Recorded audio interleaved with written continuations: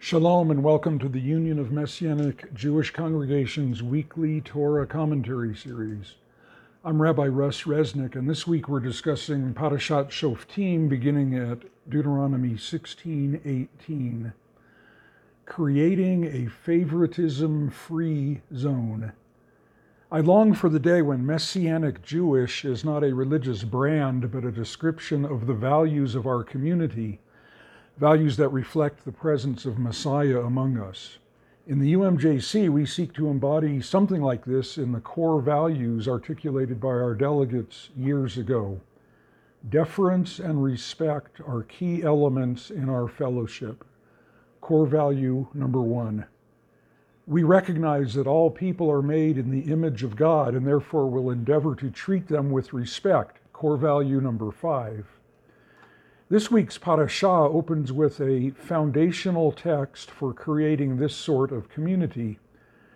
Judges and officers you shall appoint in all your towns that Hashem your God is giving you, according to your tribes. They shall judge the people with righteous judgment. You shall not distort justice. You must not show favoritism, and you shall not accept a bribe. For a bribe blinds the eyes of the wise and subverts the cause of the righteous. The Torah says that the judges, or shoftim, as in the title of our parashah, shall judge the people with righteous judgment, or mishpat tzedek. But isn't this phrase redundant? Is not judgment, mishpat, righteous, tzedek by definition? The classic commentator Sforno interprets this two-part phrase to mean that the judge must not be lenient with one and harsh toward the other. Reflecting the next verse, you shall not distort justice, you must not show favoritism. If we're honest with ourselves, we'll recognize that we all tend to favor the attractive, the lovable, and the cooperative among us over the dumpy, grumpy, and difficult. And even if we're honest enough to recognize this bias in ourselves, we still must work hard to overcome it, because this tendency, however natural and widespread, distorts justice. Yaakov applies the issue of favoritism to real life in our congregations. He writes, "My brothers and sisters, do you, with your acts of favoritism, really believe in our glorious Lord Yeshua the Messiah? For if a man wearing a gold watch and an expensive suit comes into your synagogue and a homeless guy in a second-hand clothes comes in right after him, and you show respect to the man in the suit and say, 'Please, sir, sit here in a good spot,' and you ignore the poor man or say, 'Here's a nice seat in the back row,' are you not showing favoritism and proving to be judges with bad hearts?" That's James 2:1-4 paraphrased. Let's remember that Moses gave this instruction about avoiding favoritism to a totally low-status group, a people recently delivered from the degradations of slavery. Likewise, Yaakov exhorts a community that is inhabiting the margins for the sake of Messiah Yeshua, oppressed by the powerful. Ironically, such groups are still tempted by outward show and pretense. Apparently, although we know better, we have a blind spot regarding favoritism. Every group, most emphatically including religious groups, tends to create hierarchies, in-groups and out-groups, and outward emblems of power and acceptability, which is one reason for the negative image of religion in general today.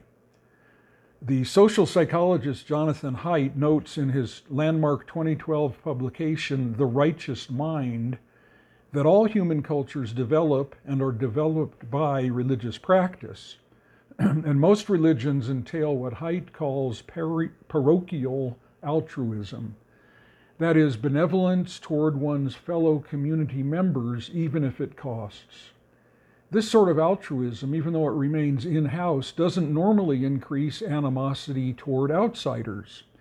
And for this reason, Haidt, who is a secular Jewish scholar, goes against the grain of today's culture to portray religion as a positive force in the evolution, his term, of the human race.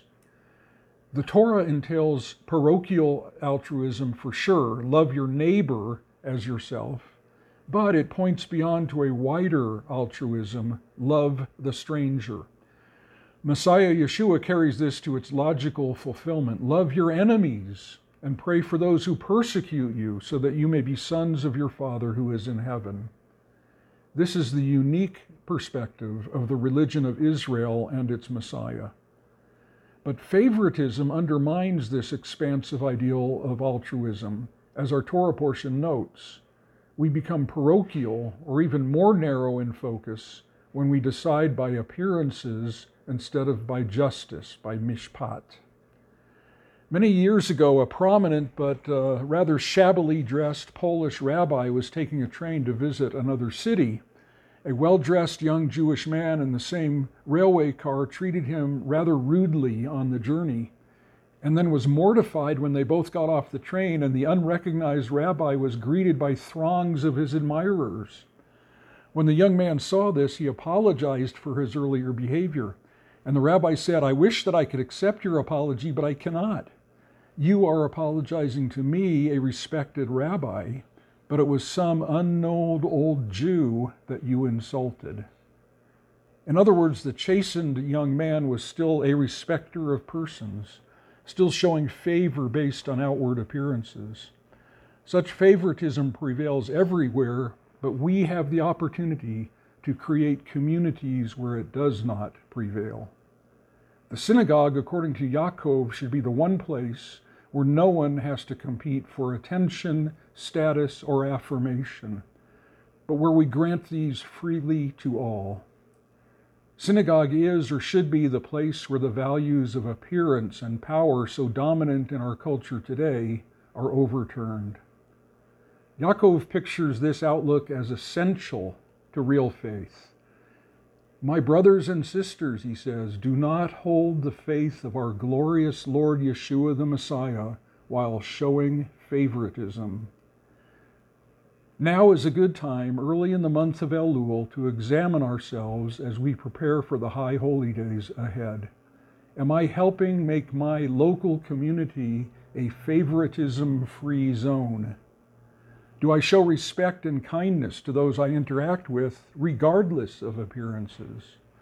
Do I go beyond the parochial altruism to learn the expansive altruism that reflects the character of Messiah Yeshua? This is Rabbi Russ Resnick signing off and wishing you Shabbat Shalom and a good, insightful month of Elul. For more commentaries like this one, visit umjc.org/commentaries.